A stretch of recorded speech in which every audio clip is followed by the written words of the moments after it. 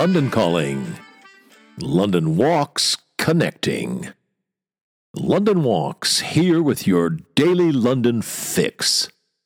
Story time, history time. Vivid memory from over half a century ago. I was canoeing on the Wisconsin River, the western reaches of the Wisconsin River. It's a good-sized river there, a river that means business, a whole lot bigger than the Thames. Went round a bend and, oh my God, we were at the mouth of the Wisconsin. It was meeting the Mississippi, the mighty Mississippi. Imagine a dolphin meeting a blue whale.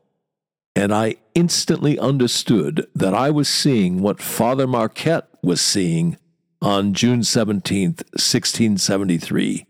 The Frenchman was, of course, the first European to encounter and explore the northern regions of the Mississippi River. It was an all-changed utterly moment. The Wisconsin River is big there, but it's a minnow compared to the Mississippi. And those are the northern regions of the Mississippi. It's the difference between a river that drains the land of the gathering waters. Wisconsin, in other words. It's an Ojibwe word, and that's what it means. The land of the gathering waters, the difference between a river that drains a region and a river that drains a continent. And if you think about it, that's what major historical events are like. They change everything, change the way we see the world. All changed utterly. Think the French Revolution, and the Jewish carpenter's son in Bethlehem, and Columbus's voyage, and the American and Chinese revolutions, and Pearl Harbor, and the Battle of Stalingrad, and the Black Death, and the invention of the steam engine, and the World Wide Web, etc. Those are the Mount Everest, the blue whales of history. And then there are the foothills. They're less well known. They're not world-changing. But in a curious way, they can tease us out of thought in a way the major peaks can't. And that's what we've got on this day in London history, June 9th, 1896. It's a London execution. Well, 3 executions. Its claim to fame is it's the last triple hanging at Newgate Prison. The intriguing thing is it almost raises more questions than it answers. Over the centuries, thousands of people were executed in London. Simultaneous multiple executions were par for the course. Tyburn Tree, the gallows, could turn them off in 6s. Translation, it had 6 nooses hanging from the crossbar. So what is it about the execution of Henry Fowler, Albert Milsom, and William Seaman that's brought it forward, out of the chorus line, so to speak? And not just their execution, their crime as well. I don't have many definitive answers for you, but there's certainly food for thought in this case. So what can we learn from it? I think the first thing to note is there was a lot of press coverage of Henry Fowler's and Albert Milsom's crime, and their trial and eventual execution. It was all over the newspapers. Why? My hunch is that 5-letter word that bedevils this country: class. Henry Fowler and Albert Milsom were convicted of robbing and murdering Henry Smith, an 80-year-old widower. The 2 murderers, Henry Fowler and Albert Milsom, were both in their early 30s. They were both described as laborers and of no fixed abode. Their elderly victim was wealthy. He lived in a detached house in Muswell Hill. The grounds of the house were big enough that the old man employed a gardener, who in fact found his body when he reported for work on the morning of February 14th. The victim also employed a number of servants, though they weren't live-in. The victim had taken some security measures. The grounds his house stood in were walled, and he fixed man-traps and alarms about the grounds. We learn as well that there'd been several recent burglaries in the area, as well as an attempted murder. Clearly, what that points to is that toward the end of the 19th century, the well-to-do in some parts of London, at any rate, were preyed upon and were manifestly nervous about crime, about intrusions. In the event, poor Henry Smith's defensive measures were breached. Fowler and Milsom got into his house by forcing one of the back doors. Henry Smith's body was found on the kitchen floor. so that's presumably where he confronted his assailants. There'd been a violent struggle. They'd fastened his arms with a cord and then beaten him badly about the head with a jemmy, a chisel. He was said to have been horribly mutilated and died from those wounds. He had a safe in his bedroom. That had been opened and cleaned out. Other rooms in the house had been ransacked. As breaking and entering goes, it was a botched job. Fowler and Milsom left a lantern. Their footprints were all over the place. And for what? Fowler and Milsom bought new clothes and new boots, paid for them with gold pieces. What also jumps out at you is that when they were arrested, in Bath, as it happens, they had loaded revolvers with them. Gun control in this country was still in the future. There was no honor amongst thieves. Trying to save his own skin, Milsom turned Queen's evidence. He confessed that he and Fowler had committed the burglary and robbery, but he said he had had no part in the murder, that Fowler alone was responsible for it. He was in hopes that that would see him through, get his sentence commuted. It didn't. The execution itself was fully reported. Important to remember that it wasn't a public execution. That practice had stopped 30 years previously because of the coarsening and brutalizing effect public executions had on the spectators. In other respects, though, well, the landmarks are pretty much all there. The judge donning the black cap to pronounce the death sentence. The bell of the prison beginning to toll at 9:15, by which time a huge crowd had gathered outside Newgate Prison. Shortly afterwards, the officials, accompanied by the hangman and his assistants, proceeded to the cells in which the men were confined.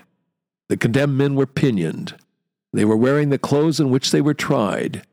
There was then a procession to the scaffold, which was situated under a shed in a yard of the prison. They were positioned on the drop under the beam from which were suspended the ropes made of hemp and silk. On the stroke of 9 o'clock, the executioner withdrew the bolt, and the drop fell.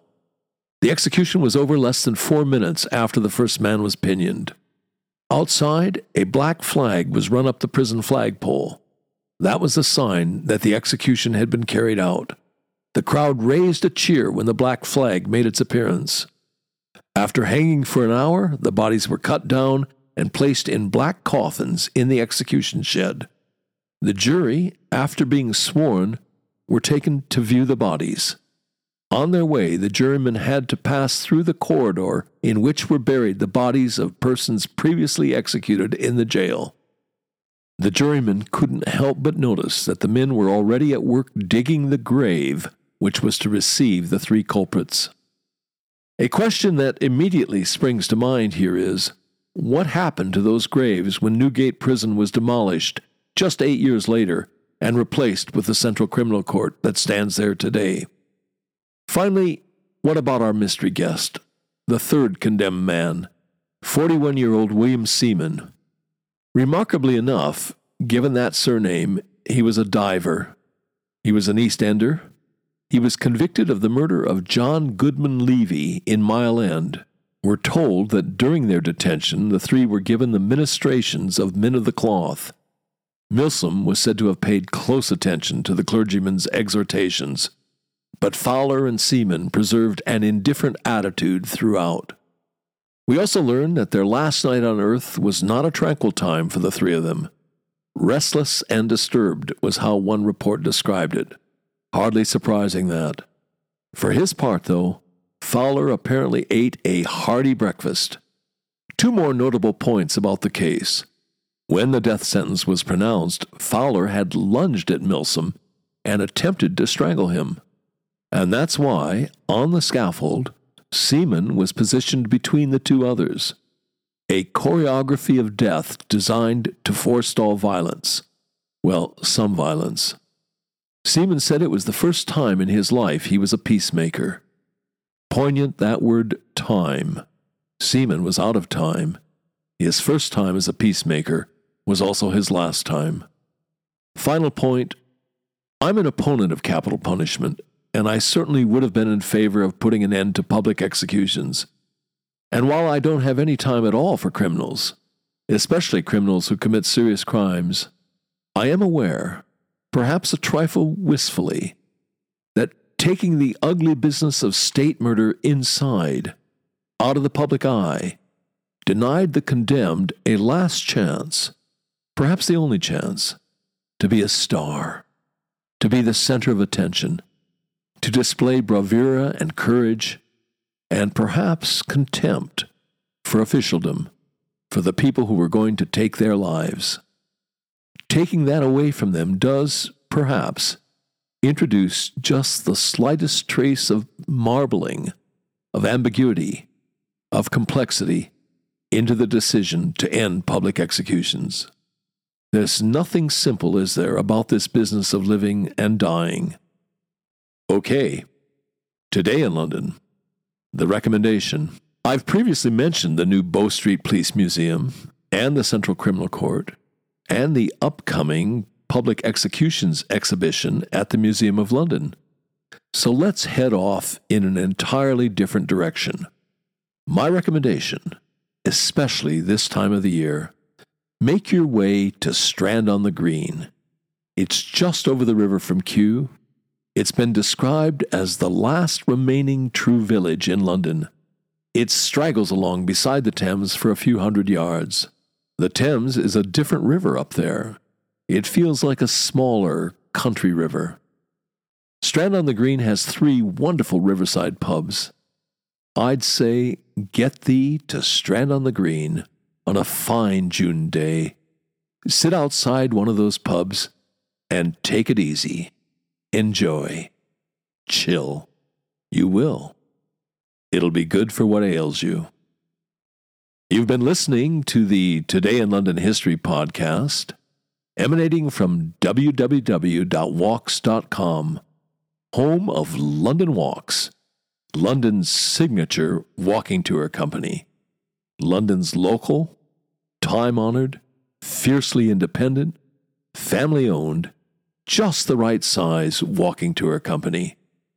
And as long as we're at it, London's multi-award-winning walking tour company. Indeed, London's only award-winning walking tour company. And here's the secret. London Walks is essentially run as a guides cooperative. That's the key to everything. It's the reason we're able to attract and keep the best guides in London. You can get schlubbers to do this for £20 a walk, but you can't get world-class guides, let alone accomplished professionals. It's not rocket science, this. Whether you're an employer or a consumer, you get what you pay for. And just as surely, you also get what you don't pay for. Back in 1968, when we got started, we quickly came to a fork in the road. We had to answer a blockbuster question. Do we want to make the most money? Or do we want to be the best walking tour company in the world? You want to make the most money, in this game, you go the schlubbers route. You want to be the best walking tour company in the world, you do what you have to do to attract and keep elite all-star guides. Bears repeating, the way we're structured, a guides cooperative, is the key to the whole thing. It's the reason for all those awards. It's the reason we've got a lively, loyal, discerning following. Quality attracts quality. It's the reason we're able, uniquely, to front our walks with accomplished professionals. Barristers, doctors, geologists, museum curators, archaeologists, historians, criminal defense lawyers, Royal Shakespeare Company actors, Guide of the Year award winners. Well, you get the idea. As that travel writer famously put it, if this were a golf tournament, every name on the leaderboard would be a London Walks guide. And as we put it, London Walks guides make the new familiar, and the familiar new. And on that agreeable note, come then, let us go forward together on some great London walks. Good luck and good Londoning. See you tomorrow.